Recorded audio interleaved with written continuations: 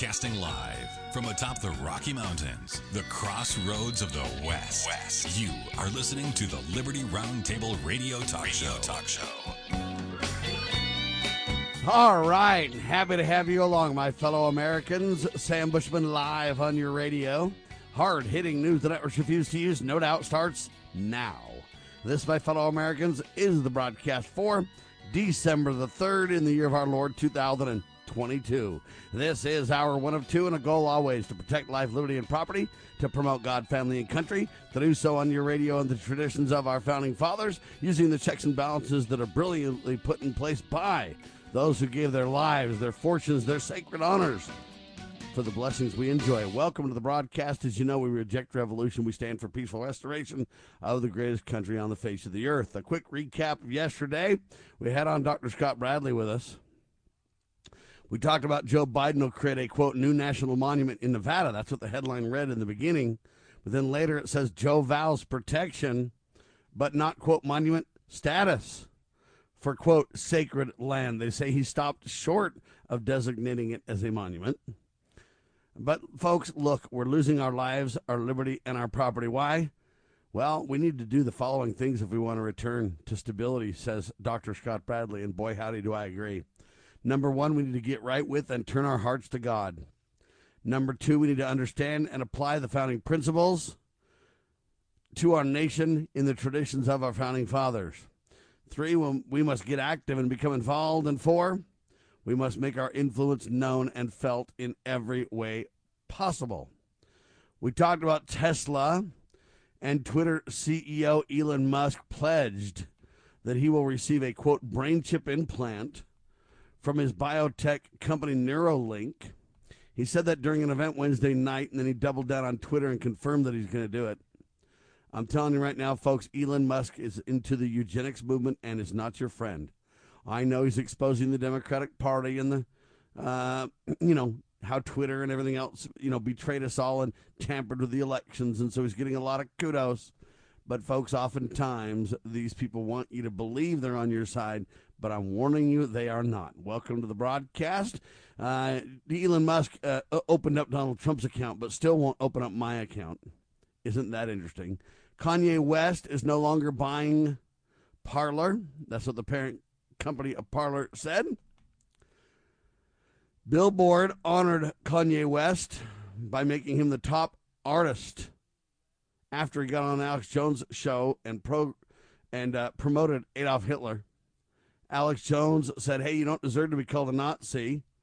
West himself disagreed with Alex on the air and said, hey, Adolf Hitler's a good guy. Everybody brings some good to the table. And Kanye West says we need to stop attacking the Nazis all the time. He actually said dissing the Nazis. Anyway, there you have that. I don't even want to get in the middle of all those controversies. I believe we're all God's children. We should behave like it. But I'm telling you, if you think that Yee's your friend, Donald's your friend, Elon Musk is your friend, good luck with all that, folks. They're not all rich for nothing. And they're not all really standing up for liberty. Because why does a Stuart Rhodes get squashed? Why does an Ammon Bundy get squashed? Why do all of our people just get absolutely hammered? Yet these guys always somehow come out smelling like a rose. I'll give you a quick example to make the point. Elon Musk says, hey, they used Twitter to shut everybody down before the elections, a literal election fraud. But don't worry, it was high-level executives, but Jack Dorsey, he didn't know anything about it, you see. The former CEO of Twitter, by golly, that guy wasn't involved. So it's always, high enough level people to make a big scandal, never high enough people for anybody real to go to prison, right? You find out most of these people that are involved will just somehow vanish, and then you'll find out they turn up somewhere else in some very special protected job as government and big tech and who knows what else, media, all kind of, revolve around the same cursed thugs over and over and over. Don't you be fooled, folks. CSPOA solution for rebuilding trust in the United States elections, the value of political stability, personal responsibility for all registered voters. We wrapped up on that document. I've almost got that document complete. It's about ready to be released. But when we covered it on the air with Dr. Scott Bradley, we made a few revisions in language. And so it's in the final drafts. It's about to be released. 10 guidelines to restoring trust in the United States elections. And boy, howdy, we don't take any prisoners in ours. A lot of people are pointing me to other people who have created such documents, but every one of them has serious failings, in my opinion. Even the John Birch Society one says, yeah, you got to count everything by hand, but then you got to put them into the computers. Why do you need computers at all? Huh? All right, welcome to the broadcast. That's a recap of yesterday's show today. 2 hours. Chris Carlson's with me. Welcome to the broadcast, sir. Thank you, Sam. Without God, we cannot lose. With God, we can. Without God, we cannot win. With God, we cannot lose. The battle for freedom is the Lord's. But you and I need to be engaged in that fight, Sam. Lieutenant Carlson, reporting for duty, sir. You want to kick off with a scripture, don't you? Yeah. I always like to kick off with a scripture. That's some pretty safe territory, don't you think? Hey, by the way, Sam, Amen. Congratulations on your promotion. Congratulations on your promotion in CSPOA. You are now the proud CEO of that organization. I just wanted to recognize that advancement in your life, and well, I know thank you, we're sir. in good hands as long as I don't want to focus on proud, though. I want to focus on humble, and I hope I do an okay job. That's all. I want to do my very best because I absolutely believe in the solutions. You bet. Yeah, and we will start off with it, and I don't want to bore you too much, but I will quote this very brief scripture in Amos 6:1. Woe to them that are at ease in Zion. And what does that mean? People that have this attitude that God is in charge, and that's something that we're going to develop a little more as we go into this broadcast today.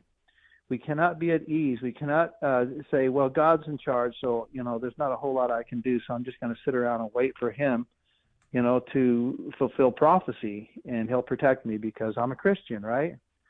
That attitude is why we're in the situation we are in today, Sam, because we as Christians, think that everything depends on God. No, he has given us our free agency, and with that free agency, we need to be his hands and his feet and his brain and bringing forth his purposes here on the earth, because he could very easily destroy the wicked today, as you and I both know. But the reason he doesn't is because that would take from us our sacred agency that we have been given to prove ourselves in this probationary period in our lives here on this earth, to see whether or not we are worthy, and I know that's a hard word for a lot of Christians to swallow, if we are worthy to return to live in his presence, Sam. Well, and we know that Jesus Christ, we have several examples of this, that we have an agency part in this. We have a role to play and things to do. And I'll give you an example of the rich man that came and said, hey, man, I want to buy this ability to do these miracles. Or I want to do this, or how do I do that? Or the guy that came and said, hey, I've given up everything for this. And the Savior said, well, sell everything that thou hast and then come follow me. And the man couldn't do it. So we know that Jesus Christ asks us to do specific things, and we have a choice to believe and obey or not to believe and to go our own way, if you will. And I bring that up because, look, folks, we got to understand this. When we say that those who are at ease in Zion, a lot of people get confused on the Zion term too. The evil state of Israel, Zionism, and this kind of stuff. You can get all wrapped around the actual sideways of what we mean. Zion in our vernacular, in this case, just means the pure in heart, those who want peace among themselves, those who are the peaceful disciples or followers of Christ are considered, those who want to build Zion. That's not a Zionist community in the tradition of the Jews, or it's not an Israeli state, evil government statement or anything like that. It's just, woe to those who are at ease in Zion means those of you who pretend you're following Christ, pretend you want peace, but yet you're not, or those who, claim you're close to God, but you're not. Beware to them. The next quote is, eternal vigilance is the price of liberty, Thomas Jefferson, which I think highlights the very point we're making as well, that, folks, we have to be active and engaged in the things that we strive for. We can't just, profess belief. We got to make our faith whole by our works. Faith without works is dead, also says the Bible. And so we need to act according to our beliefs. We need to be congruent in our thoughts and our actions and our beliefs and our hopes and our dreams and all these things. And if we truly are, and we put Christ at the center of our lives, then, in my opinion, we're, as some would say when it comes to a car, we're banging on all cylinders. We're ready to go. But when we're incongruent or disgruent, whatever term you want to use for this, you know what? We have trouble. There's flies in the ointment and problems and things like that. So we've got to work on this as individuals and as families. To further this point, though, there's a few stories that kind of take us in the direction we want to go on, Chris. Yeah, and the first one that I would like to read is pretty lengthy. It's actually about 12 verses, but I'll try to condense it down so that we get to the story. It's about okay. So a certain nobleman, and this, by the way, is found in Doctrine and Covenants. It's scripture from the Church of Jesus Christ of Latter-day Saints. Just so people know if you don't recognize it. But there are parallels to the Bible. It talks about olive trees, for example, which are very symbolic in the Bible of the 12 tribes of Israel, which we, Sam, you and I, and many of our listeners are literal descendants of the 12 tribes of Israel. So it does apply to us and to Christians in general. Anyway, a certain nobleman had a spot of land, very choice. And he said unto his servants, Go unto my vineyard, even upon this very choice piece of land, and plant 12 olive trees, which again, as I mentioned before, Sam, represent the 12 tribes of Israel. And set watchmen round about them, and build a tower, that one may overlook the land round about, to be a watchman upon the tower, that mine olive trees may not be broken down when the enemy shall come to spoil, and take upon themselves the fruit of my vineyard. Basically, watch these trees, take care of them, keep a watch by day and by night to make sure that nobody comes and destroys these sacred olive trees. And as they were going about to build this tower and to build this wall and to build this hedge around about these sacred olive trees that the Lord wants to be protected, they kept saying to themselves, why do we need this tower? In fact, I'll quote directly, What need hath my Lord of this tower, seeing it is a time of peace? Might not this money be given to exchangers? For there's no need of these things. And while they were at variance one with another, they became very slothful. And that describes America today. A lot of Christians have become slothful and complacent and think that, as I said at the beginning of the show, Sam, think that God is going to basically protect and take care of us. That's not how God operates. God has given us our faculties, our abilities, our strengths, so that we can be his servants in bringing about his purposes here on earth. Otherwise, we don't learn anything. Anyway, they became very slothful. And to make a long story short, in their slothful state, Sam, the enemy came upon them at night when they weren't expecting. They didn't have their tower built. They weren't watching for the enemy to come and break down the hedge about these olive trees, and the enemy basically destroyed them. And the nobleman, which represents our Heavenly Father, God, said, Ought ye not to have done even as I commanded you? And after ye had planted the vineyard and built the hedge round about, and set watchmen upon the walls thereof, built the tower also, and set watchmen upon the tower, and watched for my vineyard, and not have fallen asleep, lest the enemy should come upon you. And behold, the watchman upon the tower would have seen the enemy while he was afar off. And of course, that parable relates to us today.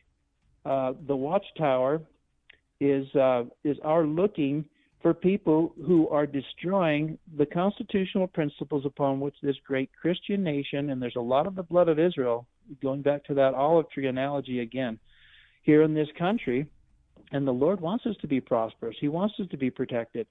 But if we are not willing to call our enemies out on the violations of our sacred constitution that God has given us to protect us as a Christian society, then our rights, our privileges, our safety will be trampled down as well, Sam.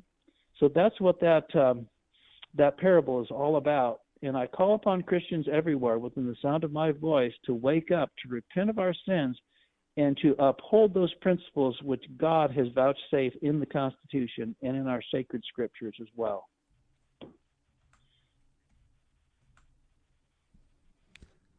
They will prove them herewith, ladies and gentlemen. Who's really in charge? The God is in charge syndrome. All right, look, folks, we've got to really understand our relationship here and our responsibilities. we either fall into these categories that we've got to do this, we've got to do that, or else we fall into the other idea that, you know what, God will take care of everything for us, don't worry about it. Or, you know, we have all these different camps we seem to toss ourselves in. Every one of those camps, though, seems to be an effort to escape our duty, our responsibility, Chris. Yeah, and I've got another parable. You ready for another parable in connection with what you just said? About Yes, sir. This God's in charge syndrome. Yeah, and it's a cop-out. And I'll give you an example. And you've probably heard this. I think we all have heard this. I call it a parable. Bible, it's one that I heard people repeat many times. One day a Christian man was caught in a flood. When the water was up to his porch, a rescue party came along in a boat and invited him to get into the boat before the water rose higher. He said, "The Lord will save me." An hour later, the water was up to the second floor of this man's house when another rescue party came along in another boat and invited him to get into the boat before the water rose any higher. "The Lord will save me," the man persisted. A few hours later, the water was a few feet below the top of his roof when another rescue party came along in a helicopter and invited him to come aboard. No, the Lord will save me," the man continued to insist. Finally, the man was drowned in the flood. When he got to heaven, he asked the Lord why he didn't save him. The Lord said, "I sent 2 boats in a helicopter, for crying out loud." He probably didn't say for crying out loud, but, So, and then the Lord continued. He said, "What more did you want me to do?" And I know that sounds like a kind of a silly analogy, but it's true. A lot of people think that the Lord is going to save them in ways that we think the Lord should save us, when in fact, first of all, it's usually not as easy as we would like it to be. It takes a lot of effort on our part, and once we've put forth the effort that God has given us the ability to put forth, then He will make up the rest, make us equal to the task. So either we are too proud, too dumb, or too lazy to take advantage of the means which the Lord has given us to save this noble republic. Going back to the analogy of or to the reality of what we are facing today, which is our country's being taken away from us, Sam.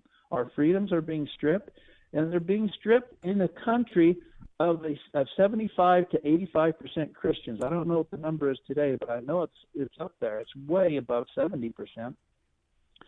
How can Christians sit here and allow abortion to be rampant throughout the land? I live in the state of Utah. It is very conservative and very Christian in nature, yet to this day, months after Roe versus Wade was overturned in the Supreme Court, Sam, you can still get an abortion in the state of Utah. And we're supposed to be one of the most conservative states in the union. Something doesn't add up. We're failing the Lord. We're failing ourselves. We're failing innocent babies who are being killed on a day-to-day basis. So what makes you ask who's really in charge, huh?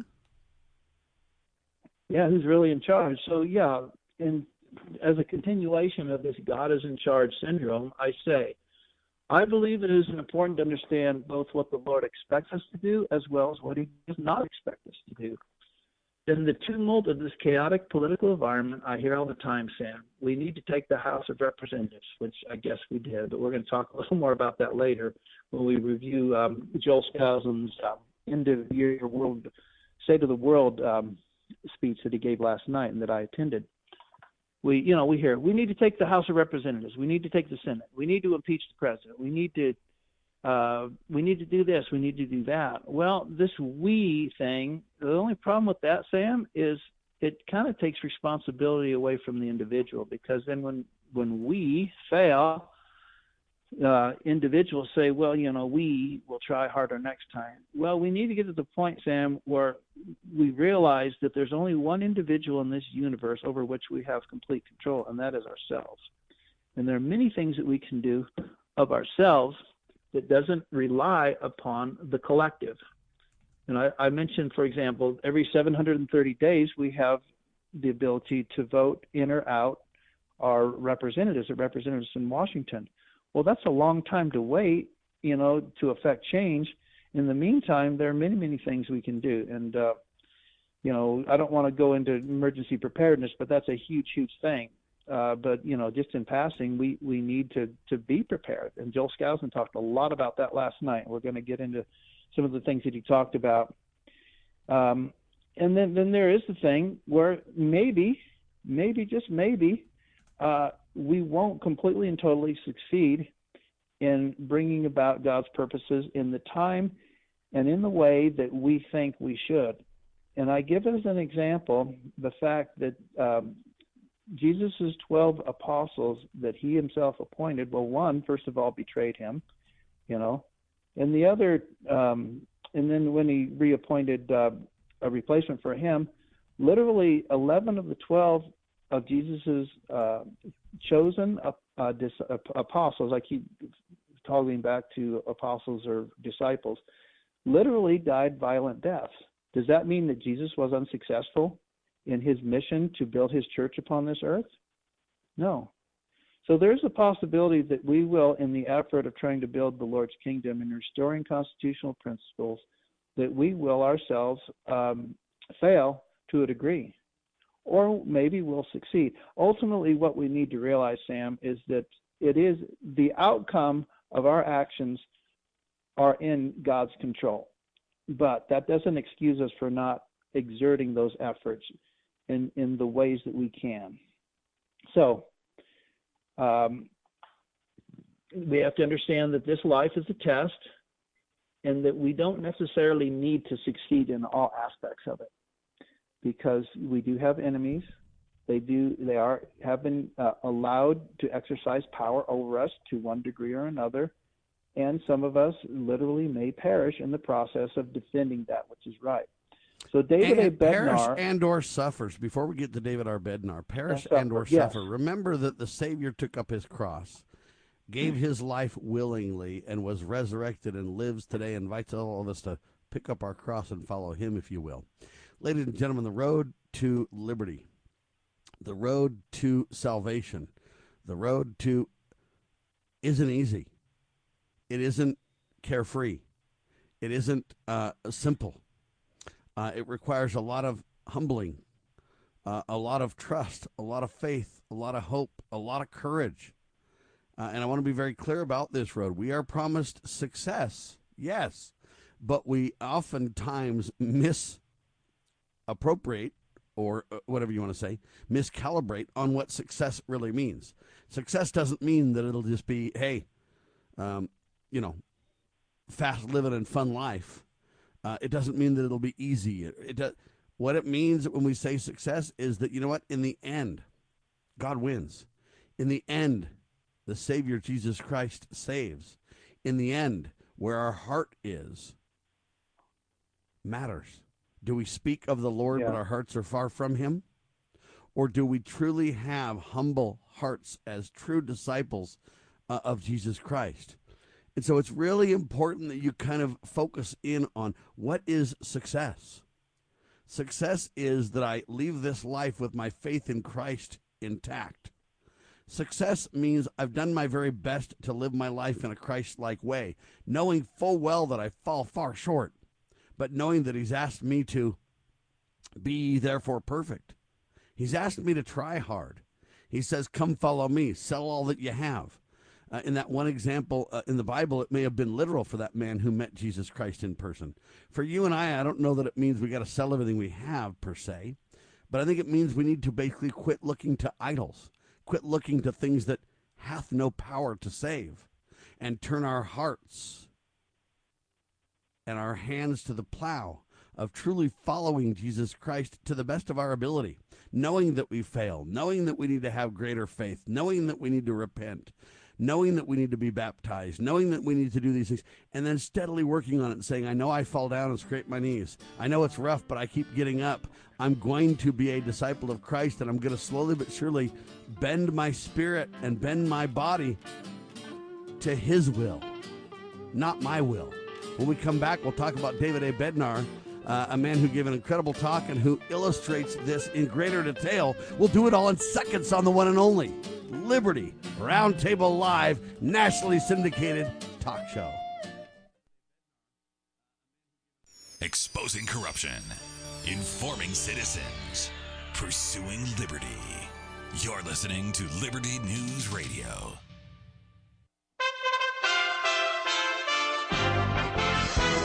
USA Radio News. The Air Force unveiled its newest stealth bomber aircraft, the B-12 Raider in Palmdale, California. The bomber was named in honor of the, quote, courageous spirit of airmen who carried out the surprise World War II Doolittle raid. The sixth-generation aircraft is expected to help the Air Force, quote, penetrate the toughest defenses for precision strike anywhere in the world. 6 bombers are currently in various stages in final assembly. This marks the first time in more than 30 years a new U.S. bomber has been publicly unveiled. Looks like things are going to be changing with the primary. Tim Berg has the latest. Democrats backed the plan put forward by President Biden to allow South Carolina to host the first 2024 primary, followed by Nevada and New Hampshire on the same day, Georgia, then Michigan. From the USA Radio News Phoenix Bureau, I'm Tim Berg. President Joe Biden and Prince William met at the John F. Kennedy Presidential Library in Boston. 10 students at a Van Nuys Middle School in Los Angeles, California, were evacuated for a suspected overdose during the school day. The children were between the ages of 12 and 15 years old. 7 of the 10 students were transported to local hospitals. It has not been confirmed yet what, if any, the students may have consumed, but during a press conference, the LAFD stated this. We know people's concern this time of this day and age is with fentanyl. This has no indication of being fentanyl related. It's possibly edible cannabis. It's too early to tell. This is USA Radio News. With PatriotSoftware.com, accounting and payroll, keep your time and money. Mike Capel here, serial entrepreneur with words from another happy payroll customer. Well, it's very easy to use. From the login and the setup was extremely easy. I didn't have to call anyone for help. I was able to do it on my own. And I love the fact that I can run my payroll and print my pay stubs, and then you guys do all of the filing for me. So I get a quarterly report that everything's been filed on my behalf, and then at the end of the year I can print out my W-2s. So I use you guys. I tell everybody, it's the easiest thing I've ever done. Why anybody doesn't use y'all, I don't know. Visit us at PatriotSoftware.com. Use promo code RADIO and get 2 months of payroll free. That's PatriotSoftware.com. With PatriotSoftware.com, accounting and payroll, keep your time and money.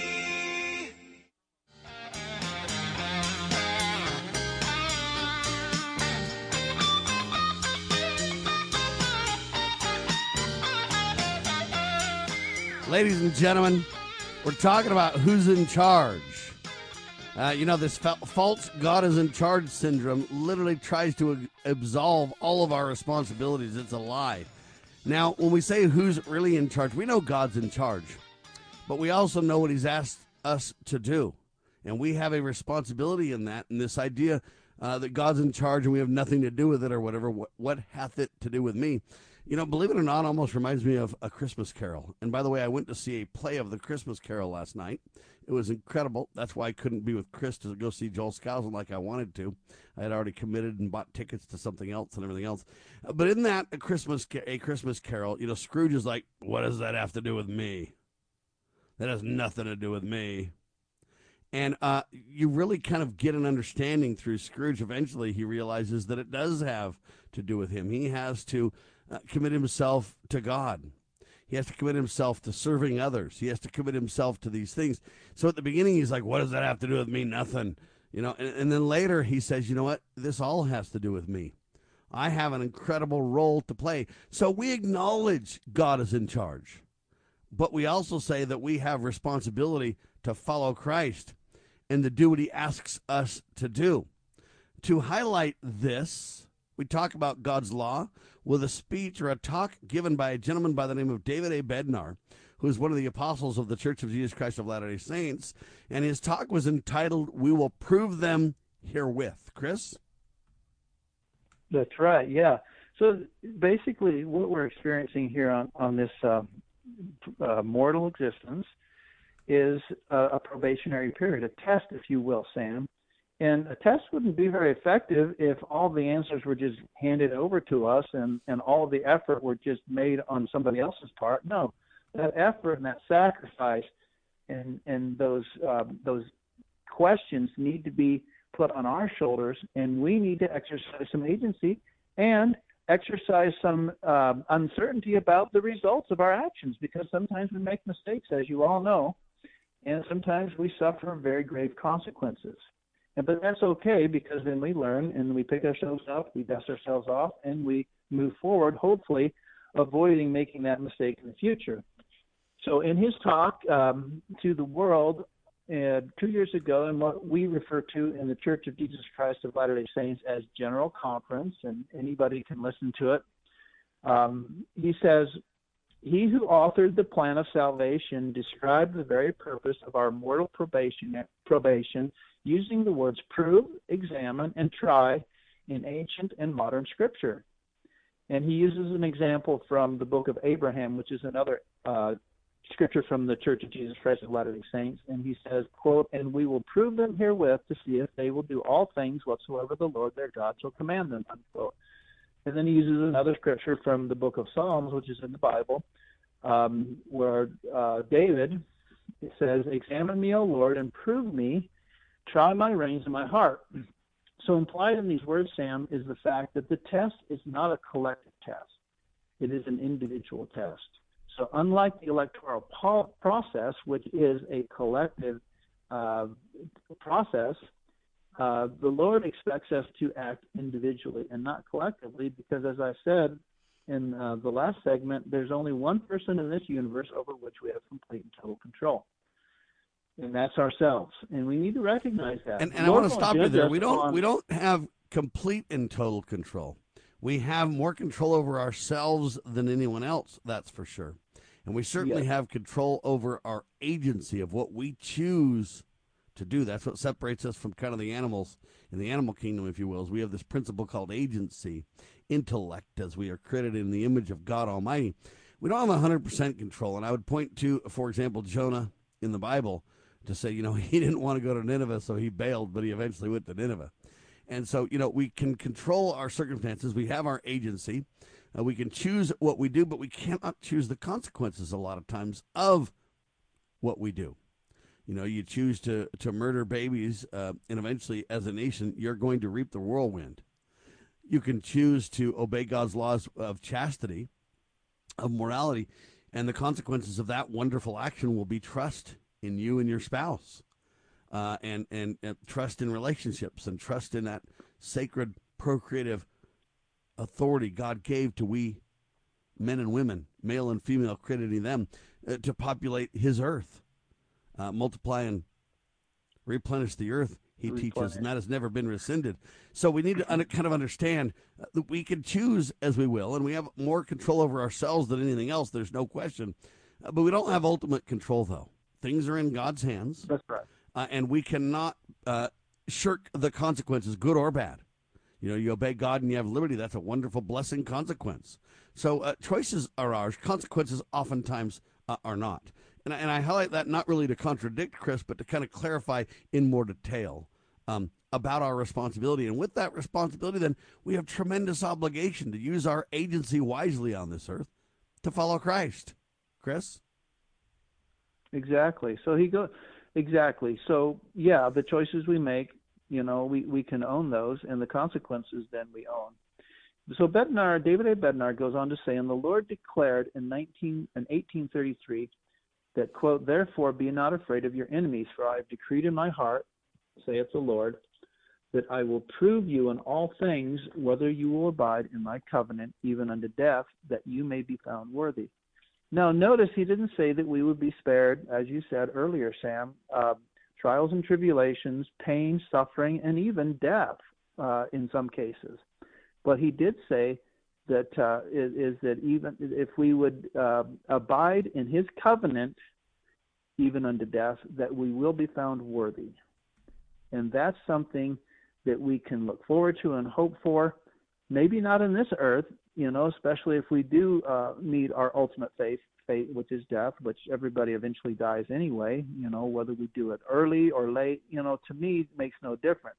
What is important is that we are on the covenant path to fulfilling God's expectations of us and building his kingdom. And if we do that, and if we continually do that, throughout our lives, then we can have hope of a glorious resurrection and return to live with him in his kingdom eventually.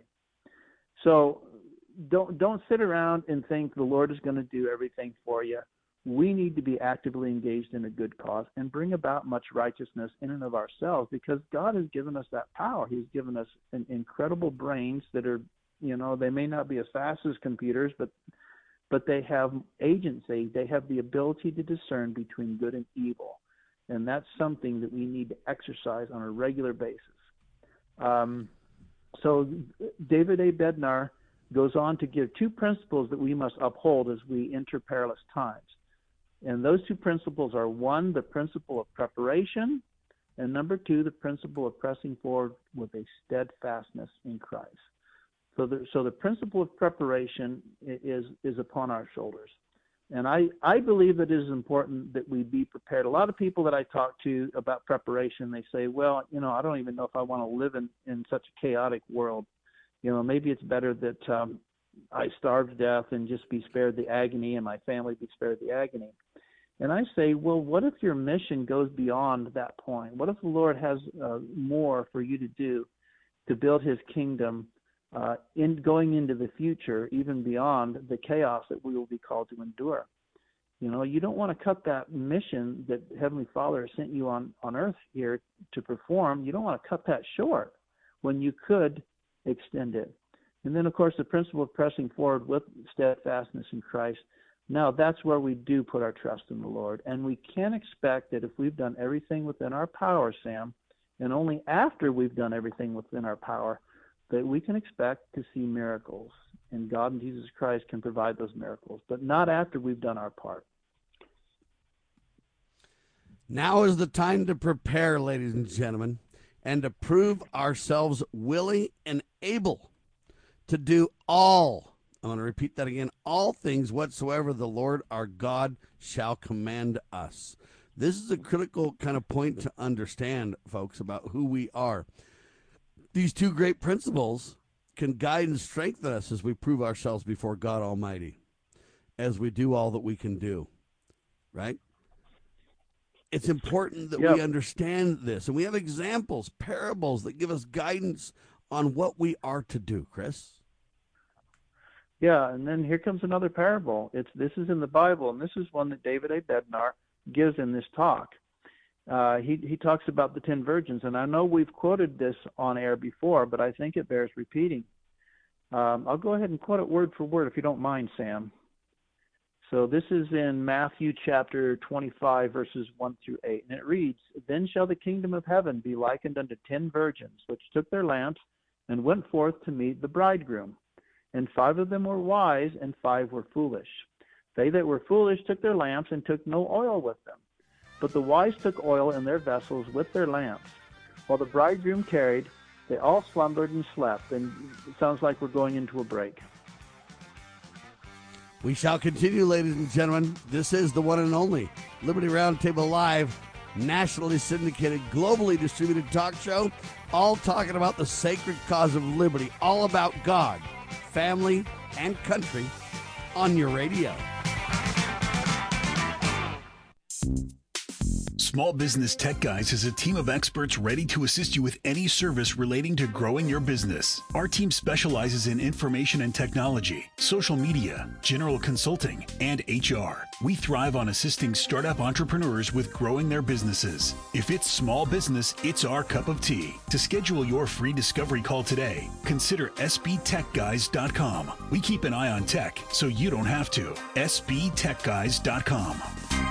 Have you ever heard of Loving Liberty Ladies? Well, the Loving Liberty Ladies are here to help you learn our American heritage and the way it affects today's society. The Loving Liberty Ladies also have a discussion guide called Proclaim Liberty. And with this guide, you can start your own group in your hometown. Get yours today on our website at lovingliberty.net. Look for our lesson supplements too. They're free. To hear all the special offers and to join the fight for freedom and liberty, please go to lovingliberty.net.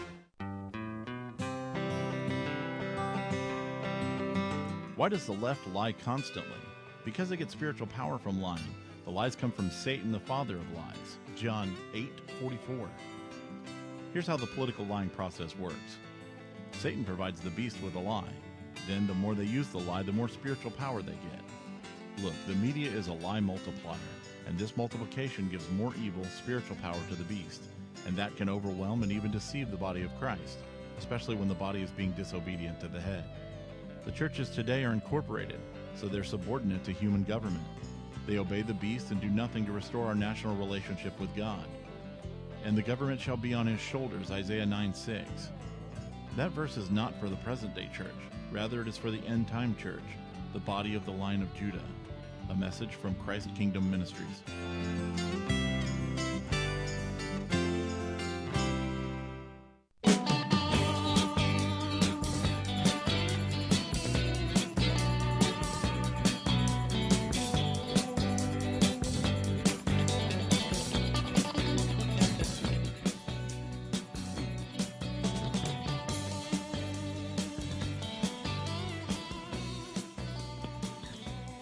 Welcome back to Liberty Roundtable with Sam Bushman and special guest on Saturday mornings, Chris Carlson.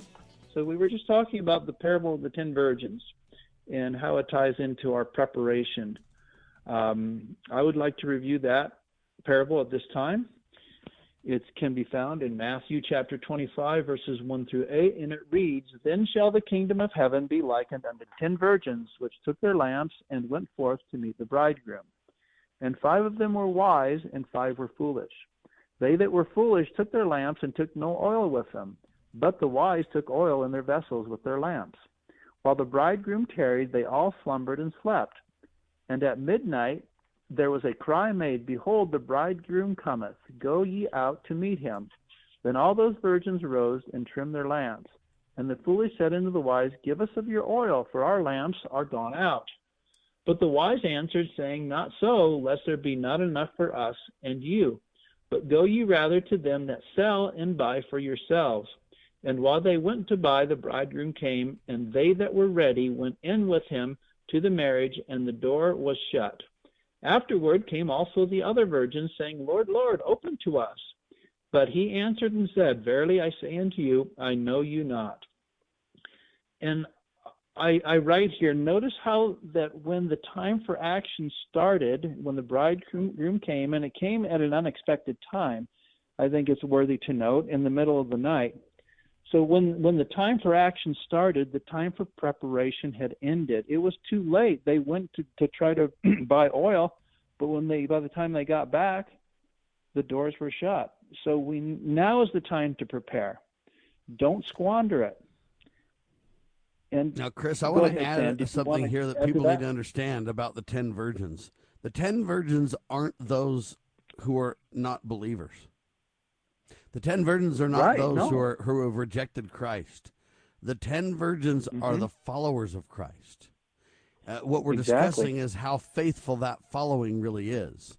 And that illustrates the point we're making. A lot of people believe, hey, God's in charge.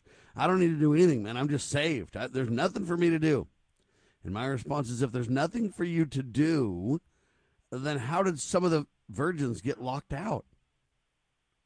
They didn't do what they were told to do. They didn't obey. They weren't obedient. So we need to understand that when we talk about virgins here, we're not talking about females that have never had sex. That's not the term virgin in this case, okay, because it relates to men and women, first of all. And I can have 8 children, and in this case still be a virgin. A virgin means someone who is pure in heart. A virgin is someone who is relatively clean before God, a follower of Christ. But the debate now is, how much preparation have you done? How much have you have you been proven herewith? Now is the time to prepare and prove ourselves willing and able. Two interesting words, willing and able, to do not some, not most, all things whatsoever that the Lord our God shall command.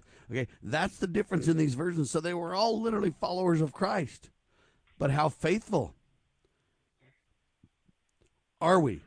Yeah. Are we involved in the principle of preparation enough? And then, listen carefully, are we ready to press forward with a steadfastness in Christ? Because that's the difference in the, in my opinion, the parable of the 10 virgins.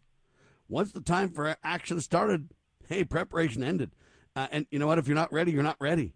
If you weren't willing and able, and if you weren't focused on all, see, how dedicated are you? Chris? Yeah, and a lot of people say, I'd like to note at this time, a lot of people say, well, that's spiritual preparation. That parable deals with, people being ready with their testimony strong so that their testimonies can't be shaken, with satanic sophistry. I would say, yes, that's an important aspect of it, but it's also material, because if we can't feed our children, we're not going to be able to teach them very many principles. They're going to be starving to death and wondering why their parents, failed to prepare materially as well, because those are some of the challenges that we'll be facing, and our spirituality is not going to be able to fill our bellies. So anyway, I know that's a sideline. I don't think it's a sideline. I think the term preparedness is a holistic term, and it doesn't mean just spiritual. It doesn't mean just temporal. It means spiritual. It means temporal, but it also means moral. It also means exercising your faith, making your faith whole by your works. Faith, believe it or not, and I gave a talk on this one time, is faith a verb, or is faith a noun, or is faith what is faith? And I submit to you that it's all the above. The English people kind of squirm at my comments, but the fact is, debate me, okay? If it's a noun, if it's a thing, faith, or whatever, okay? What about when you put your faith into action? Is faith an action word? Yep. If it is, then it's a verb, right? Come on, you English scholars, let's go. Anyway, I've heard this debated till the cows come home, but the point that I'm getting at with this isn't to debate English, context. It's really to focus on faith is a very simple but very complicated word. Okay, I believe faith is a belief in something that you can't see. That's right. I have faith in God, for instance. I've never seen him, but I believe he exists. I believe he loves me. Faith and trust are kind of mutual terms. But to make my faith whole, it's got to be an action word. I've got to back my faith up, my belief up, my confidence up, my trust in him up with action, obedience to his commandments. So I ask you, you might be an English guy there, Chris. Is it a verb or a noun, or what the heck is that part of speech, huh? All the above? Yeah, I'm not educated. All the above. It's a principle of action is what it is. In fact, one of my favorite scriptures, and I think this will answer your question, is Paul, and I can't quote chapter and verse on this, but there's all this debate about, are we saved by faith? Are we saved by works? Well, I think Paul summed it up when he said, show me your faith without your works, and I will show you my faith by my works. Period. End of discussion. It has to be a principle of action. Otherwise, it's dead in the water. There's no meaning behind it unless it's backed up by action, right? Like you're just saying. So it's how we live our lives, I think, that matters. And Alvin R. Dyer, he was a great speaker, a man of great influence as well. And he kind of summed up, in my opinion, our responsibility in a very meaningful way. Chris? I love this quote. Yeah, Alvin R. Dyer, another leader of the Church of Jesus Christ of Latter-day Saints. He's since been deceased. I'm not even sure when he lived. But he says, it's not what we do with our hearts and with every splendid ounce of our strength that counts so much as the things we have been doing every day, whether we feel like it or not. Boom. I couldn't have said it any better, Sam. And if I could give one illustration. The important takeaway before your illustration, when we say with all of our hearts and with every splendid ounce of our strength, okay, what that means is, folks, you don't have to be perfect.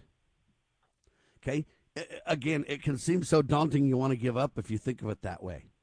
Rather, it's the day-to-day, the little things. You know, you paint a picture one stroke at a time, and you can't really even see the what's being painted. It doesn't make any sense until you step back and get the larger or the bigger picture kind of an idea.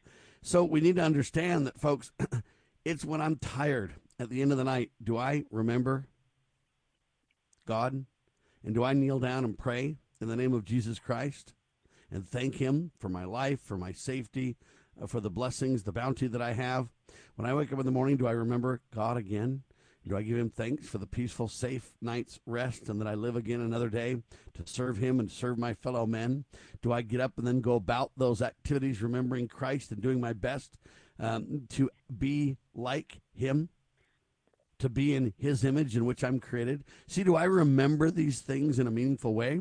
Or do I just think, hey, Lord, rub it up, dub, thanks for the grub, buddy?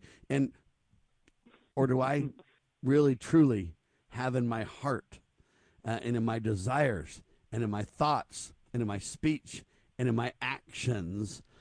So remember, it's the things that we do every day, whether we felt like it or not. And some people say, well, I don't feel like praying.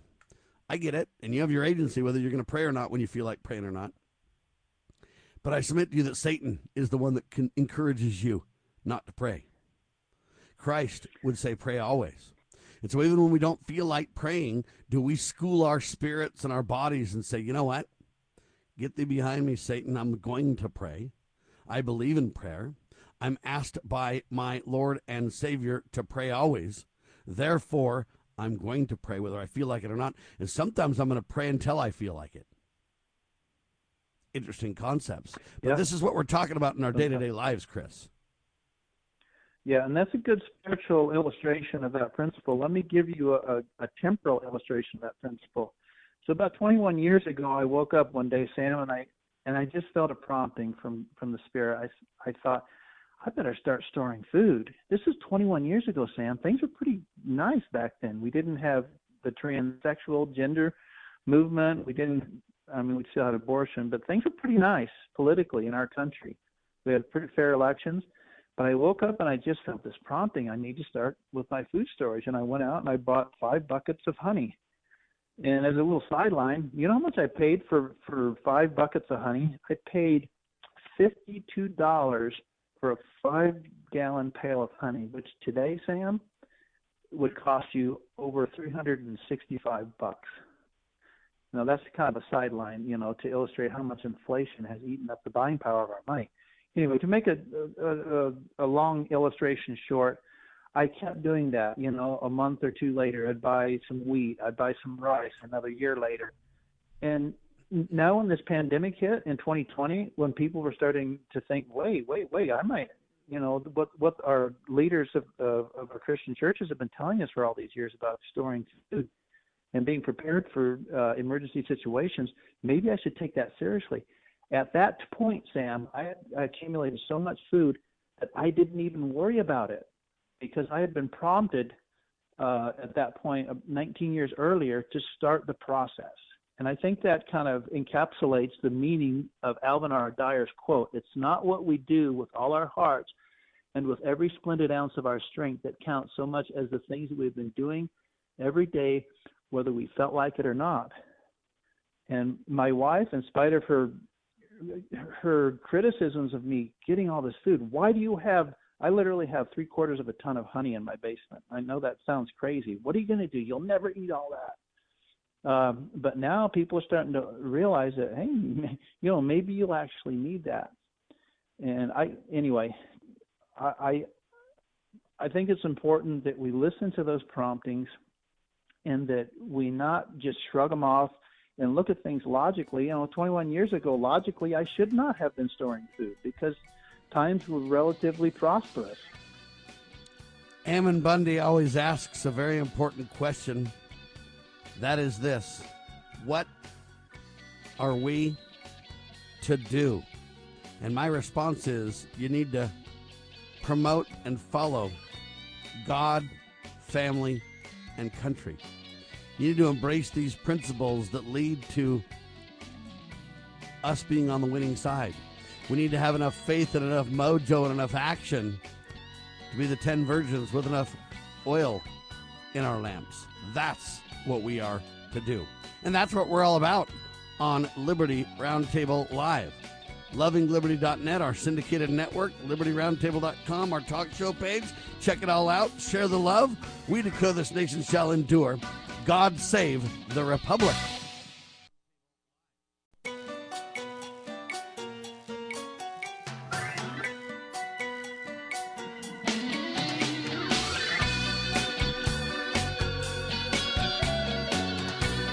Broadcasting live from atop the Rocky Mountains, the crossroads of the West. You are listening to the Liberty Roundtable Radio Talk Show. All right, and happy to have you along, my fellow Americans. Sam Bushman live on your radio. Hard-hitting news the network refused to use, no doubt, continues now. This is the broadcast for December the 3rd in the year of our Lord 2022. To promote God, family, and country, to protect life, liberty, and property, using the blueprint for liberty, the supreme law of the land, and the checks and balances brilliantly put in place by the Founding Fathers. That's who we are. That's what we do. We reject revolution. We stand for peace, for restoration of the greatest country on the face of the earth. Sam Bushman, Chris Carlson in a 2-hour bonanza talking about God, family, and country as always on your radio.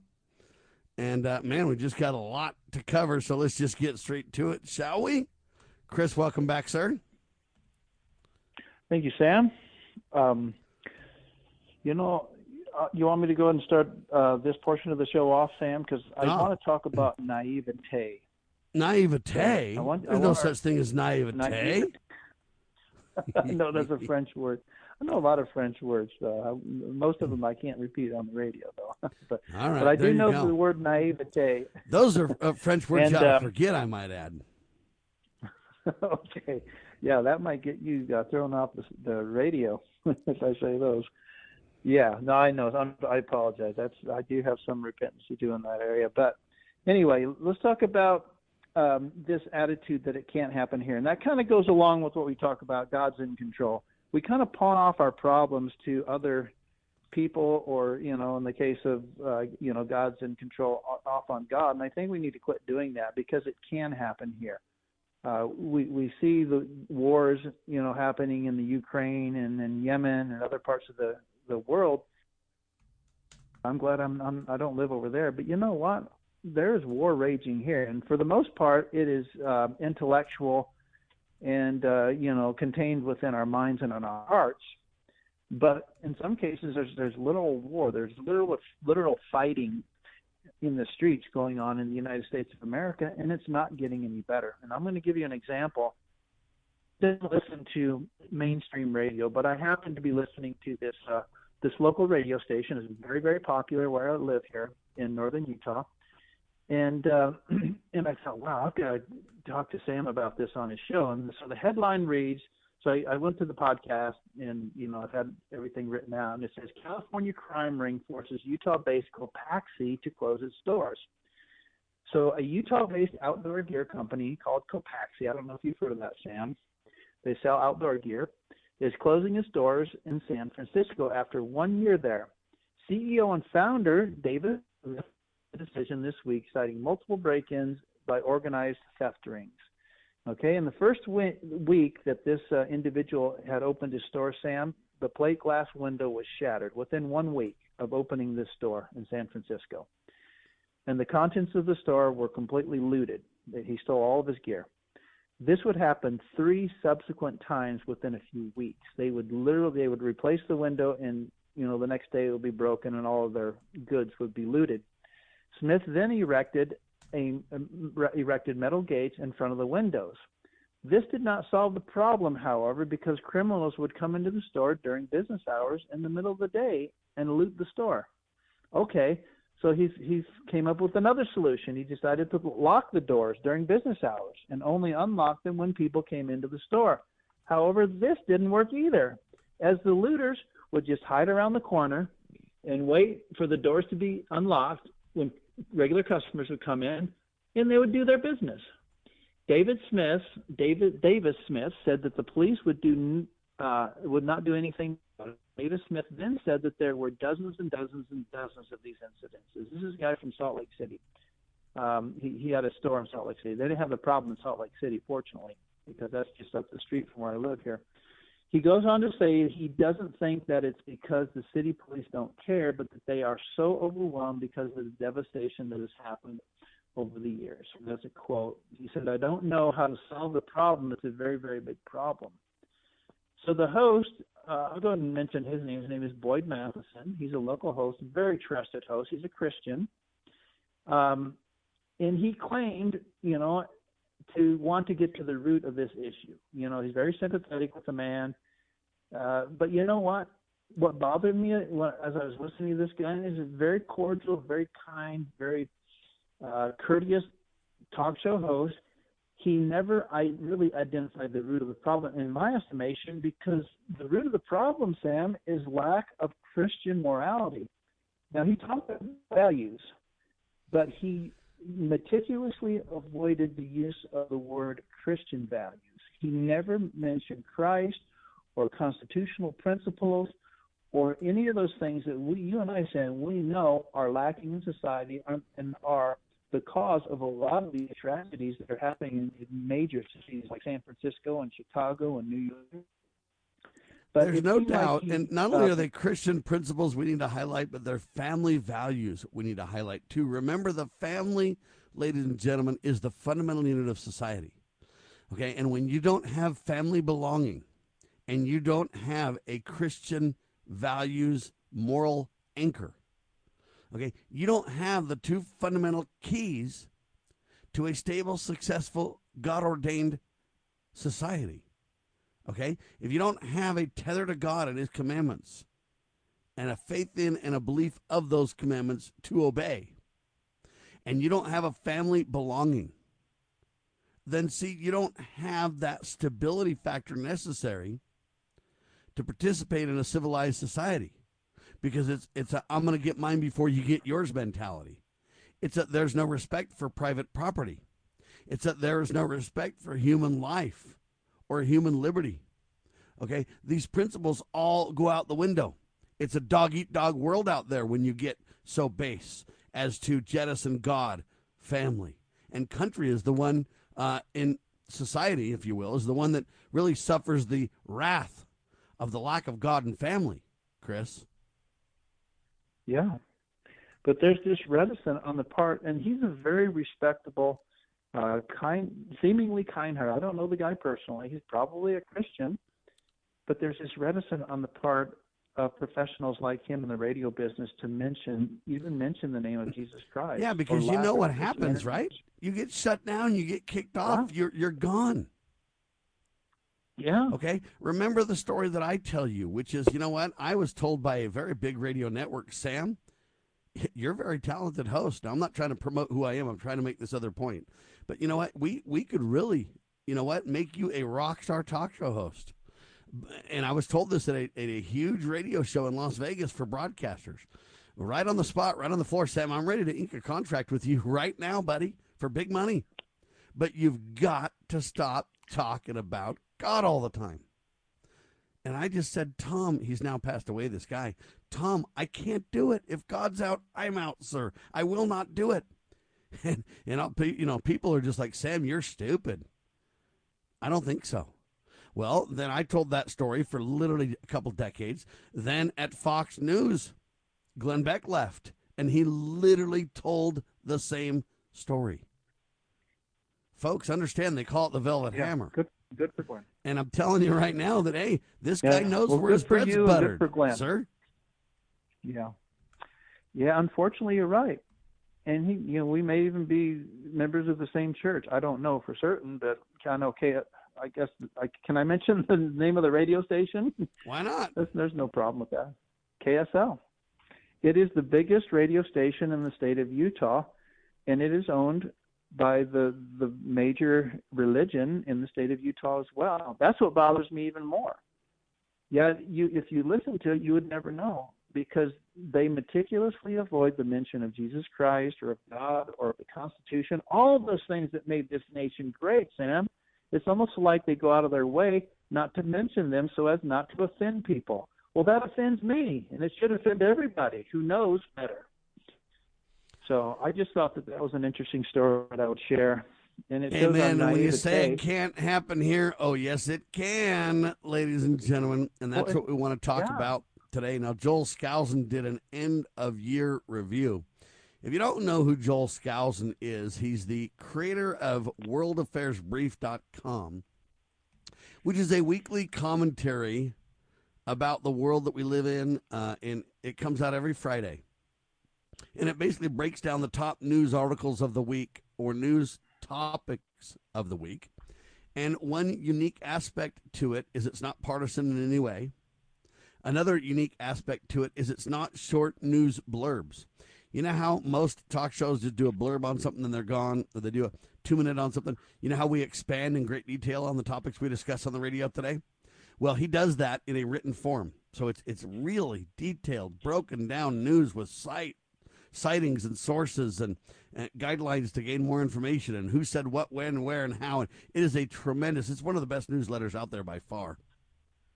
Anyway, if you want to learn more about it, Joel Skousen's worldaffairsbrief.com. But Joel also is a national speaker and an author and everything else. The guy's very multi-talented, dear friend of ours, comes on the radio with us quite frequently. But Joel Skousen does an end-of-year review that we thought was worthy of discussion. I meant to go to it last night, wanted to, but couldn't, had a conflict. I went and saw the Christmas Carol. But Chris was there, and he's got updates for us, huh, Chris? I was there, and I'm glad that I was there, and I felt God's Spirit very strong. Now, let me tell you something that's going to sound very counterintuitive. He began his presentation by saying, I don't have any good news for you folks that have come here tonight. And a lot of people would have been offended by that because, you know, they want some good news. But the thing about Joel Skousen you need to understand, and this does not offend me or concern me in the least, is a pragmatist. And we'll continue on that thread on the other side of the break. Let's just skip the break. How's that? We'll just skip that sucker. There you go. All right, go ahead, Chris. You're more important. Joel Skousen's important, ladies and gentlemen. Yeah. So, you know, he began, and he's been doing this a long week. I get it. But he is a pragmatist, and he is not naive in any sense of that word. And he tells you how he feels about our country, and he shoots straight. He doesn't try to sugarcoat it like some talk show hosts that we just talked about do. But I didn't feel offended, or I didn't feel put down or let down in any way, shape, or form. And then the last part of his talk was very uplifting. We'll get to that when we get to that. But he basically said, you know, I don't have a whole lot of hope that this nation is going to get any better. It's going to get a lot worse before it's going to get better. But then he did express his, you know, hope for Jesus Christ becoming in his second coming. And, you know, obviously that's something that we can look forward to and hope for. But he basically said, you know, you better get prepared. More so now than any other time that I've given these addresses. And he gives them every year. So it's going to sound a little eclectic, but I'll go ahead and basically hit the salient points that he hit last night. He said there's a statement in the LDS community, if you are prepared, you shall not fear. He said that that's not entirely true. He said that pertained to mostly one's spiritual salvation, not temporal salvation. He said even those who prepare will be required to go through trials and tribulations. He talked about how some of his evangelical subscribers claim that they will be spared the 7 years of tribulation that they call the rapture. I mean, I don't know if we've talked about the rapture, and I hate to, you know, to speak negatively of other religions, but there's this thing called the rapture, Sam. And I have members of my family, I won't mention them individually, who think that they're going to literally be spared trials and tribulations because they believe in Jesus Christ. And Joel Skousen said that is not true, you know, to put it mildly. Even the good people on this earth, Sam, like you and I and people we know, I'm not trying to elevate myself or anybody else, but it doesn't matter. Everybody's going to go through some difficult times. And even if you're completely and totally prepared, I mean, there will be loss of the lives of loved ones. and we're not going to be raptured. He said that the rapture will come, this word that's not even mentioned in the Bible, when Christ comes. But before then, we're going to get to a point where Satan has almost complete and total control over the world. So that he got that out of the way at the top of his presentation. He talked about the voting. He talked about and he's mentioned this in his World Affairs brief. He talked about there will probably never be a meaningful election again in our lifetimes because the system has become so completely and totally controlled by electronic voting machines. He talked about the Edison data. And I know you talked about Eric, but he talked about the Edison data, how it showed huge vertical spikes in votes for Joe Biden during the 2020 presidential election, which is not normal. The media was saying, well, you see those spikes. Let me stop you so people understand. Eric is a third-party, non-governmental system designed in theory to clean up voter rolls. But what it really does is take the voter rolls out of transparency and out of our ability to request via grandma requests or FOIA requests, Freedom of Information Act requests.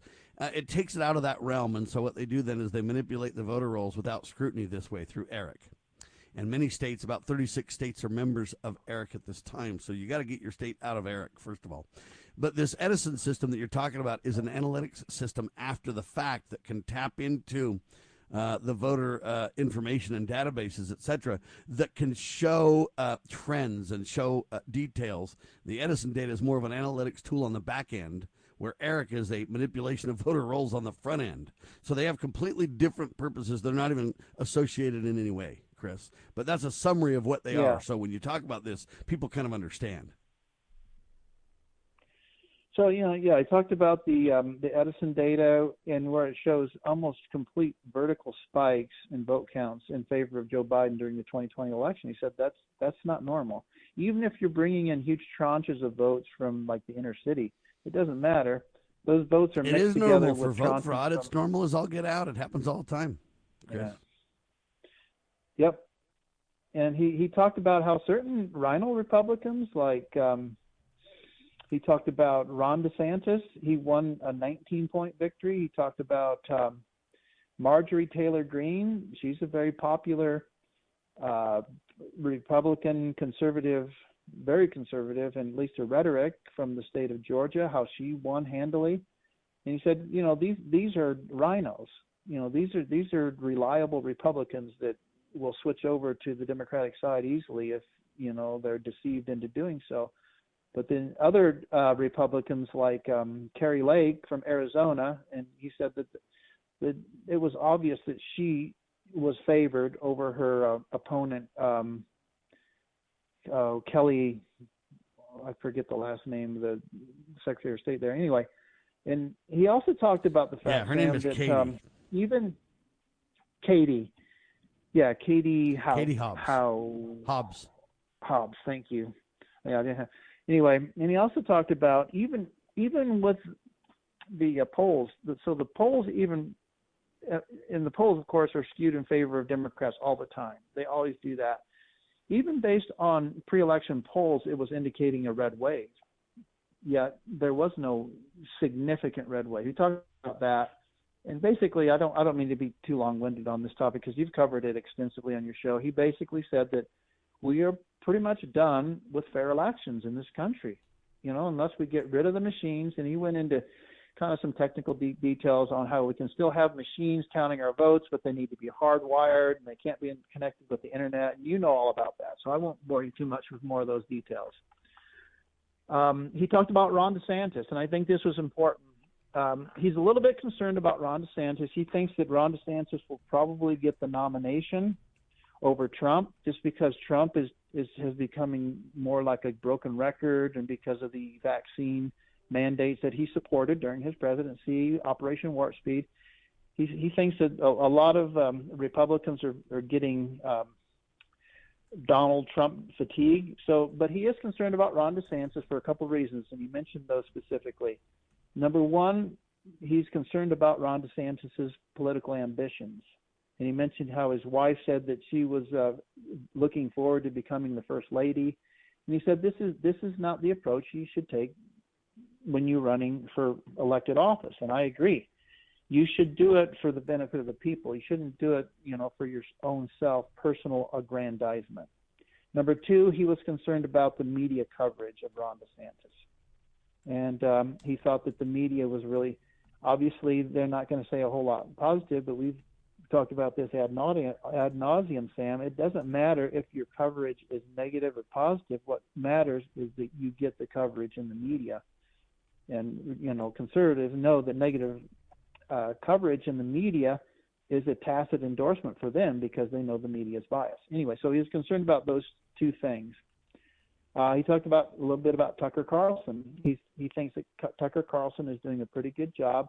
The only flaw in his approach is that Tucker Carlson doesn't understand the principles of economics, that he's more of a collective economist rather than a free market economist. And he says that Fox will never fire him because of the ratings that they get from him. And he's true.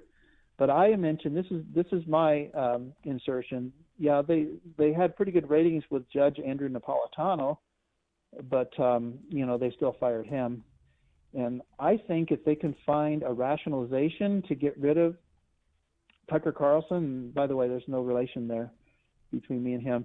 I think if they can find some rationalization, it doesn't care about the ratings or the potential money that they could lose, from losing him in their ratings. I think that they will get rid of him, just like they got rid of Andrew Napolitano. That's just my insertion. He talked a lot about the Respect for Marriage Act last night, and I was interested to hear what he said. He talked about how people like Mitt Romney and Lisa Murkowski, senators from Alaska and, of course, the state of Utah, were foolishly promoting the respect, he calls it the disrespect, obviously, for Marriage Act, because it promotes basically homosexual and other perverted marriage arrangements.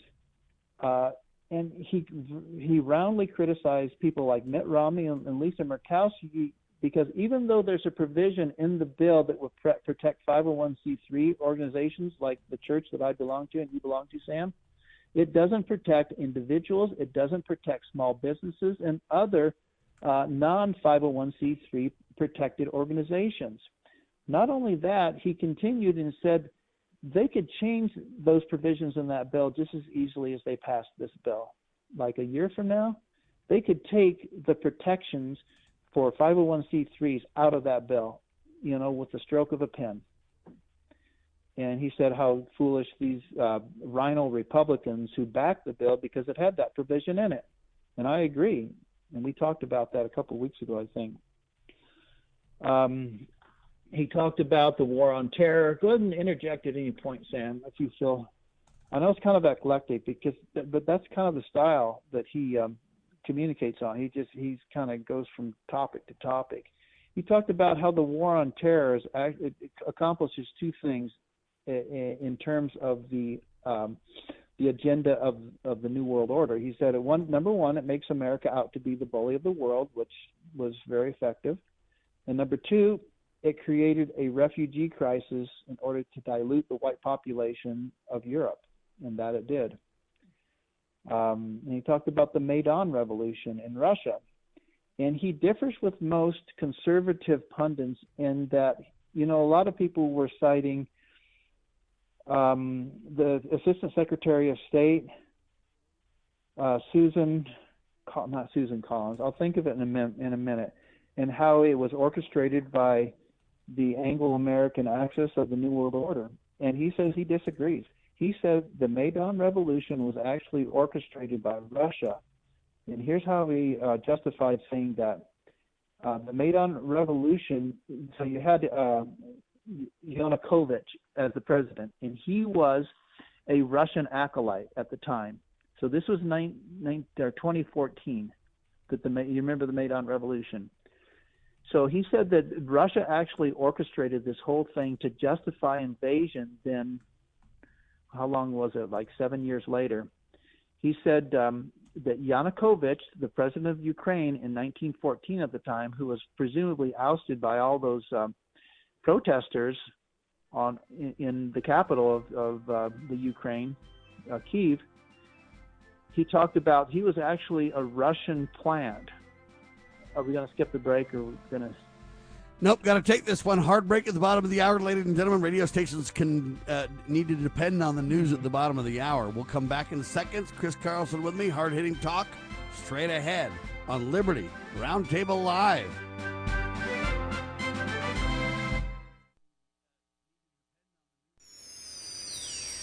Proclaiming liberty across the land. You're listening to Liberty News Radio.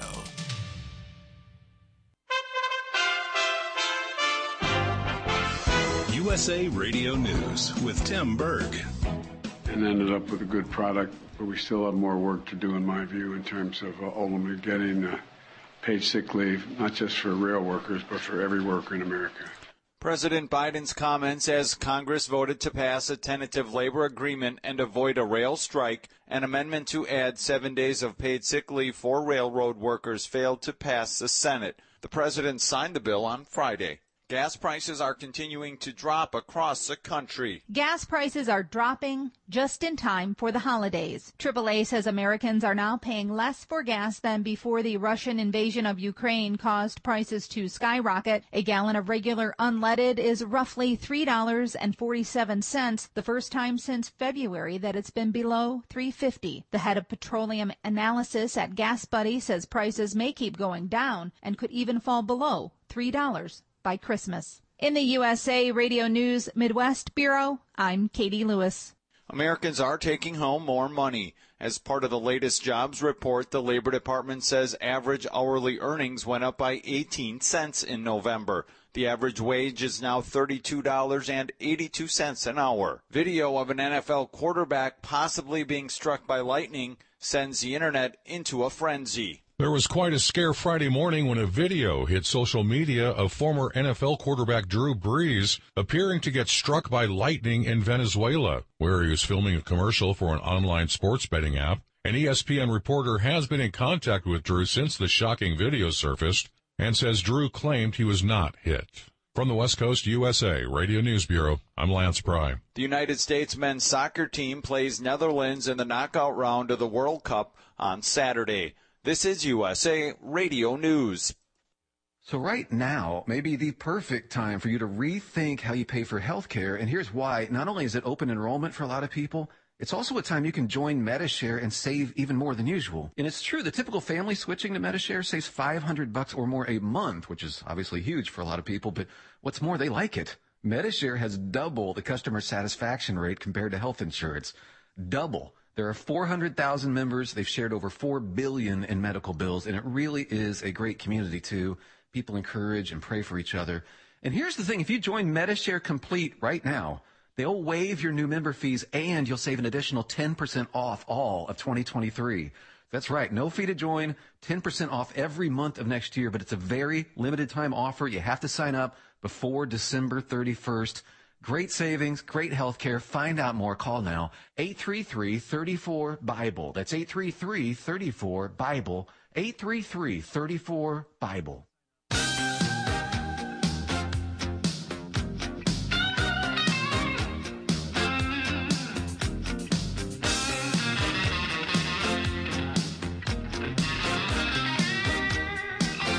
All right, ladies and gentlemen, Chris Carlson, Sam Bushman, It Can't Happen Here lies. You know what? Joel Skousen breaking it down, his world affairs year in review. Not very positive, pretty much saying, look, we'll never have honest elections again. Sadly, he's right, Chris. Sadly, you know what he talks about is real. And I know it's not good news. I also know, though, that he provides real solutions. And there is good news and real solutions every time, even though it doesn't feel like it sometimes. There always is good news in learning to obey your conscience, learning to be spiritual enough to follow Christ, learning to receive guidance from God, to not only receive that guidance, but then take action on that guidance. Chris? Yeah, and that was the bright spot of the presentation. I actually left feeling very good about what was said that night, Sam, last night. And my friend Robert, who went with me. And, oh, by the way, I was privileged to give the opening prayer last night. I thought that was a privilege that was accorded me. anyway, I would like to get into. He talked extensively about conscience and about listening to God's Spirit, and I would like to end on that note, but I would like to just finish really quick. The Maidan Revolution was a Russian orchestrated coup. Now, a lot of conservative pundits don't understand that or don't believe that, but Joel Skousen believes it very much. He said that President Yanukovych, he called it Yanukovych. I call him Yanukovych. I don't know how you pronounce it, but he was decidedly a Russian asset. I mean, he was pro-Russian, and then of course he was replaced by Poroshenko, President Petro Poroshenko, and he said that the evidence that he presents that the Maidan Revolution was actually Russian orchestrated was because President Yanukovych actually gave a stand-down order to the Berkut. Now, who's the Berkut? It's the riot police, basically, that surround the Capitol and were protecting President Yanukovych from the protesters. And then one morning, mysteriously, the Berkut didn't show up for work. And he says nobody in the media reported that except him. And that was, one of these great media mysteries. Why didn't the media cover that? And of course, the overthrow of Yanukovych was successful. They replaced him with President Petro Poroshenko, who was pro-Western. And it may seem counterintuitive that Russia would actually want a pro-Western president to be installed in the Ukraine. But the reasoning behind that, Sam, and listen closely, was because they wanted persecution of like the Donbass region and other Russian-speaking regions. They wanted that persecution because it created a pretext for Russia then to go in and invade Russia later on, which they did. And we're now in the middle of that war at this time. So that was his evidence. I tend to believe what he says, unless there's overwhelming evidence to the contrary. One more thing, and then we'll talk about the spiritual aspect of the meeting last night. He talked about Ronald Reagan. I know he's a sacred cow to a lot of conservatives. He isn't to me, and I don't think he is to you. He said Ronald Reagan made a couple of very key mistakes. Number one, he implemented the largest Social Security tax increase in our history. And number two, he gave amnesty to some 3 million illegals. And I add to that, he didn't mention this, but I add to that, he was deceived by the phony fall of the Soviet Union as well. And and he mentioned the fact that because most conservatives felt that the Soviet Union had fallen under the weight of communism, that we then opened up greater trade relations with them. They got a lot of free grain from us and all sorts of goodies, which only benefited communism. Because even today, and this is what Joel Skousen says, even today, Russia is a communist nation. It is a totalitarian nation. If you don't believe me, try to own a gun there. Try to exercise free speech there. Anyway, I don't mean to go too ad nauseum on the negative, but he did end on a positive note. He said that even though there's a general corruption of judgment, he gave a couple of examples. Like in Montana, apparently they passed a bill this last election cycle that allowed doctors to literally let babies who are born alive, whose mothers did not want them, to literally die on the medical tables. And the people in the so-called conservative state of Montana passed that referendum, and he said that there's just a general corruption of judgment, and he said something else. But he said, individually, we can cultivate an ability to listen to God's Spirit, and he gave some point. He says it's not as easy as it sounds. And he gave an example from his youth where he and his brothers were playing in the living room, and they were throwing a ball around, and they shattered a lamp. And his mother responded by making the rule that you don't throw the ball in the living room. That was the rule to remedy that problem, right? But not to disrespect his mother at all, he said, well, later on when I became a parent, we didn't pass rules like that. What we did is when an incident like that happened, he would sit down with his kids and he would ask them, now, while you were throwing that ball around in the living room, for example, did you get a nervous feeling about what you were doing? And 9 times out of 10, their children would say, yeah, I did feel a little uncomfortable, and I probably should have heeded that. So instead of just making a bunch of rules to prevent tragedies like a lamp being broken by a ball being thrown around, he said he cultivated in his children at a very early age. And he said as early as 3 years old, you can cultivate this ability. the ability to listen to that prompting. You can call it conscience, you can call it God's Spirit, you can call it a gut feeling. There are many names that we refer to it by, but it's basically the Spirit of God telling us that either what we're doing is wrong or what we're not doing we should be doing. And that's another thing he talked about it. And he gave two pointers on how we can strengthen our ability to be more sensitive to those promptings. He said, number one, when you get that prompting, you need to force yourself to do whatever it's prompting you to do, in the case of doing something good, even if you don't feel like it. And number two, don't ignore that prompting, or it'll get weaker. I guess they're kind of one and the same, but, and I agree. And ever since he's been talking about listening to this voice of conscience for years and years and years. And he has a story, a really interesting story, and I'm not prepared to share that, but he shared it with me here in my own home one time when he gave a fireside about how he literally lost a multi-$1,000 business deal because he ignored that prompting. And it was distinct, but it was very brief. And I wish I had more details. And he ignored it momentarily, and it didn't come back. It only happened once, and he emphasizes that. It only happened once, and he argued with the Lord, said, Lord, you only prompted me once. You should have prompted me more times than once. Well, that should have been enough. Anyway, I'll let him, maybe we can share that later on if I can get that story from him.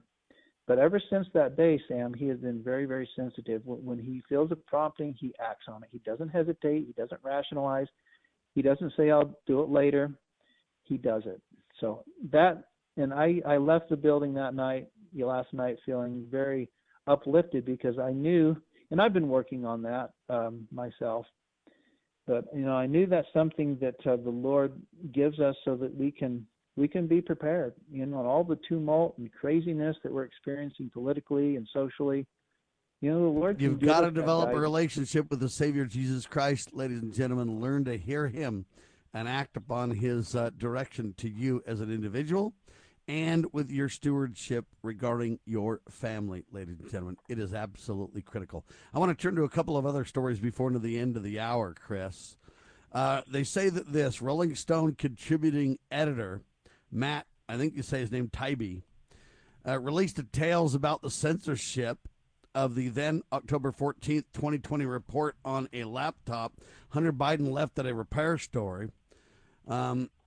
He basically gave the details on his Twitter account, and at first they said, hey, that laptop's not reliable. The FBI, they went on, but Taibbi released what Elon Musk referred to as the Twitter files Friday afternoon, detailing how the social media platform Twitter literally shut down the New York Post story about the Hunter Biden laptop.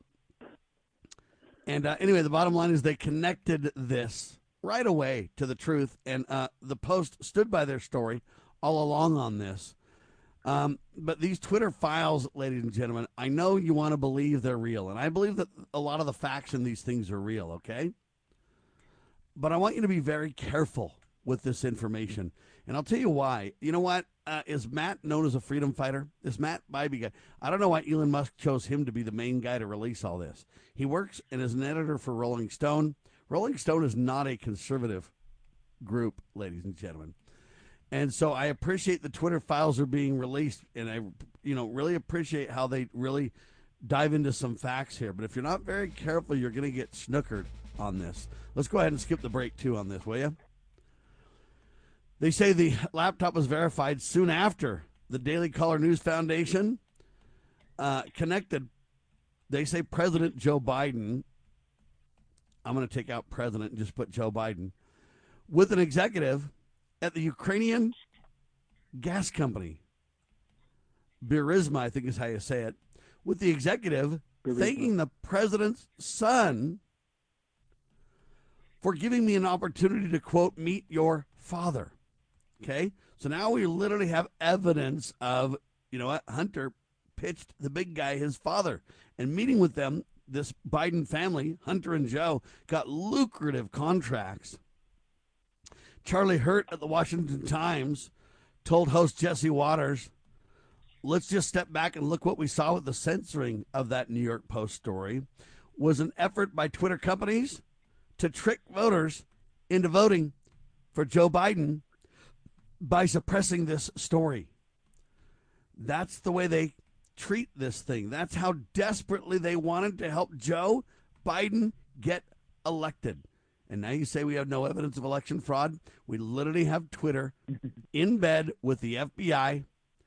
Okay, the FBI met weekly, ladies and gentlemen, with large social media platforms such as Twitter to collaborate on, quote, moderating content. That's according to a deposition now in court that was submitted this week from an FBI supervisory special agent, Elvis Chan. Ladies and gentlemen, we've uncovered troves of discovery that show a massive censorship enterprise, Schmidt told the Daily Caller News Foundation. Joe Biden's team, listen, President Joe Biden's team literally asked Twitter to delete certain tweets right before the 2020 election, ladies and gentlemen. Wow. Think about that now. We have the evidence. Joe Biden, Twitter, Mark Zuckerberg, Facebook, all colluded, met weekly to control content, spiked certain stories saying we are peddling fake news, shut us down, promoted other stories and other people directly to get Joe Biden elected, and we have the proof. But then the mainstream press is just going to run around and say you have no proof of election fraud. That's where we are in America, Chris. Yeah, and I heard the show, Joe Rogan. I try to avoid Joe Rogan because he uses a lot of those French words that we talked about earlier in the show.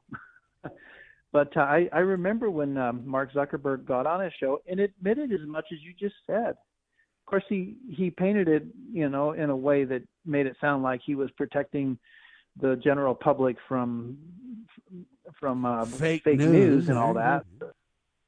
He called it fake, but he did admit that the FBI contacted Facebook and him. Well, I don't know if it was him directly, but they contacted Facebook and asked them not to publish the information about Hunter Biden's laptop. So there's an admission, a recorded admission. I heard it with my own ears. And that is election. Okay, so heads need to roll. Republicans need to stand up. But see, the problem is it's us against the deep state. And there's enough Republicans to really tell the truth. But there's also another deep state folks, ladies and gentlemen, who literally are betraying us at the highest level. All right? They wanted to help Joe get elected, and they did it.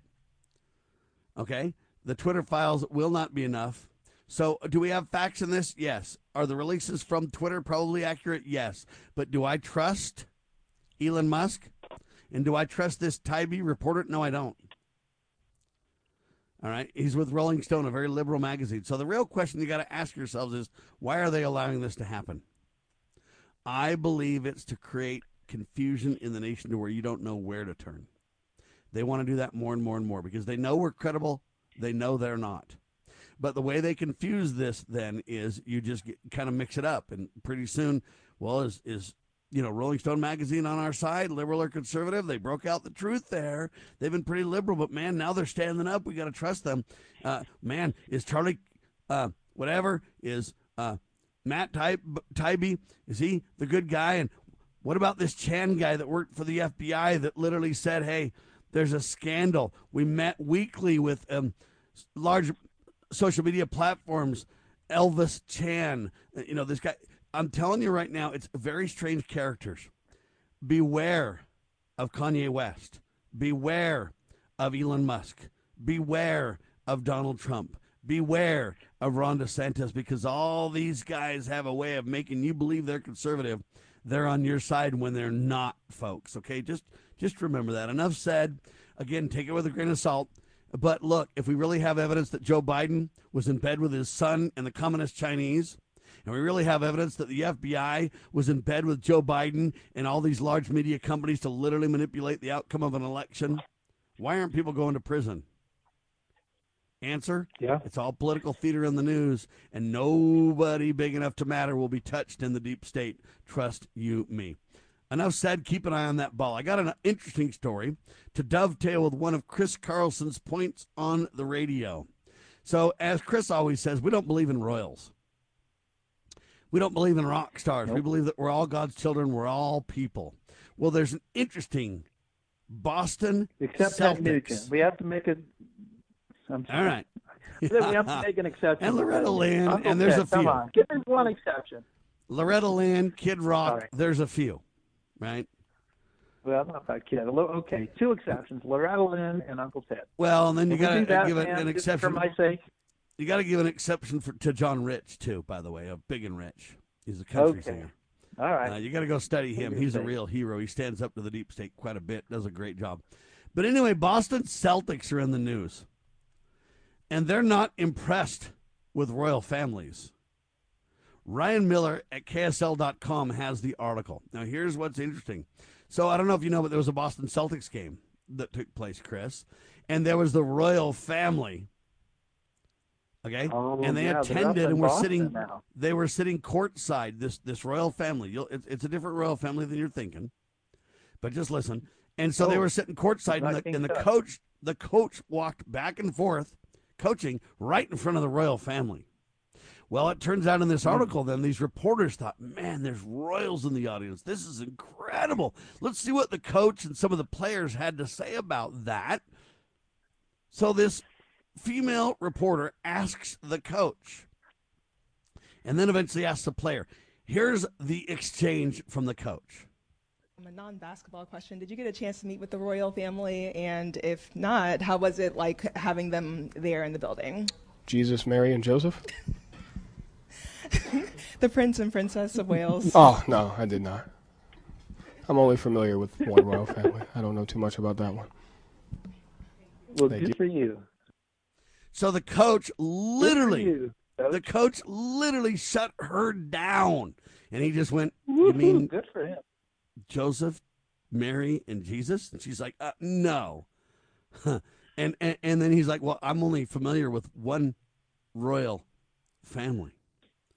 And he literally, and so Good for she was him. just chagrined. So then she goes and asks a player, trying to get a different answer. Here it is.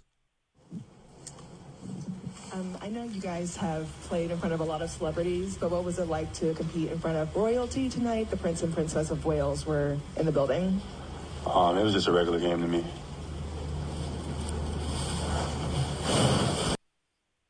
And on the video, she sits there just chagrined. She doesn't even know how to respond. But this rock star player just goes, just a regular game to me. Ladies and gentlemen, this is the message. Yeah, Jaylen Brown is who it was. That's right. We need to realize this is how we need to behave. We don't believe in royals, folks. I appreciate that they're supposed to be better than we are, or more talented, more educated, more beautiful, whatever. It's all a lie, ladies and gentlemen. The founding fathers busted that myth a couple of 100 years ago. Thank heavens. And I'm so happy with the Celtics' response. Now, I'm glad that they were there, and I'm glad they got to see a basketball game. That's great. But you know what? I don't believe in royalty, Chris, and neither do you. And I know that you and I have talked about this. And so when I saw that story, actually, my son sent me this story. When I saw that, I just went, yeah, they get it, Chris. Well, here's the thing. If that coach had really been in the presence of royalty, they would have emanated radiance from their countenance or given some sort of outward indication that they were special and better than the rest of us. But apparently he didn't notice anything about it. No, he did. And He I love noticed that it. response. Hold on. He noticed it because He did? they had extra security and everything. Yeah, he knew full well the whole time. Yeah. He just doesn't care, Chris. Good for him. Well, I am now. Hold on. He officially cares Sam. about I them am as in. Go ahead. He cares about them as individuals. Like you Sure. said, I'm glad they They're were at the game equal. and all that. They're individuals. They're God's children. They're important. But the point is, there's nothing, quote, royalty about them, unless you accept that we're all royalty because we're all God's children. Now we're talking. But he knew full well the whole time because they had extra security there and everything. He didn't just answer that ignorantly like he didn't notice. He knew full well. And so did the player. Well, I love this response, although I don't think I would consider Joseph and Mary as members of royalty. I absolutely would consider Jesus Christ and God as royalty. And so I do appreciate the response. That was pretty clever on his part, I do admit. And by the way, I am now a Boston Celtics. Go ahead. Keep in mind, it was a response on the spot, too. Yeah. No, I understand. No, I appreciate it. I know where his heart was as far as that's concerned. But yeah, Jesus Christ, he's definitely part of my royalty. You know, he's my king. I will obey him for the rest of eternity. So now I guess I'm going to have to I've been a Utah Jazz fan. They've got a basketball team here, but I'm going to have to convert over to become a Boston fan because I've got something of substance to put my loyalty into. Yeah, and this reporter, this female reporter, was just shocked. She did not know what to say.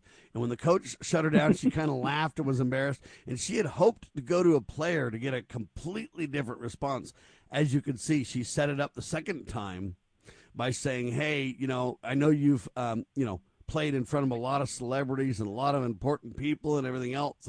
But, man, this is even up a level from all those people. Wow, how was it to, and he just goes, just another game to me. Yeah, well, good for him. Yeah. I mean, so you got two people, you got a player and a coach. Good for them both. Yeah, good. I mean, having grown up in America, hopefully everybody, I remember growing up, and I don't know if this was the case with you in the public schools. Of course, you were in California. It may have been completely different. But I grew up in the Midwest, and we eschewed the whole notion of kings and queens. I mean, it was in our blood. I don't know if that was inculcated with you going to California schools, but with me, it was like, well, the notion of somebody ruling over another human being, even in our school, our Midwestern small town school, we knew that was wrong.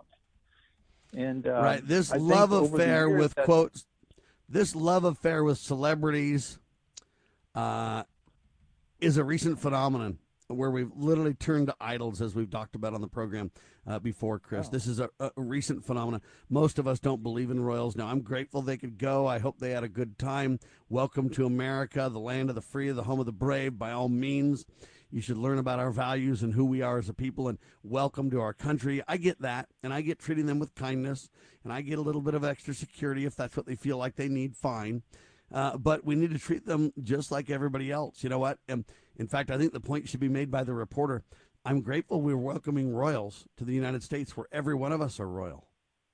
We're all children of God. That gives us royalty, ladies and gentlemen. So you know what, royals, welcome among 330 million royals. Because I agree. You know what? We are among royalty, and so are they. And that is the quintessential point the Founding Fathers would make, and I echo that through all history, Chris. Well, you've even wound up the coach on that one, Sam. Congratulations. That's even a more clever response than I would have come up with. Yeah, but I've had time to think about my response. in his defense. Fair enough. But I'm telling you, though, look, we should teach the whole world about royalty, shouldn't we? You know what? They are royals, and welcome to the land of the royalty. You've now come to where everyone's royalty.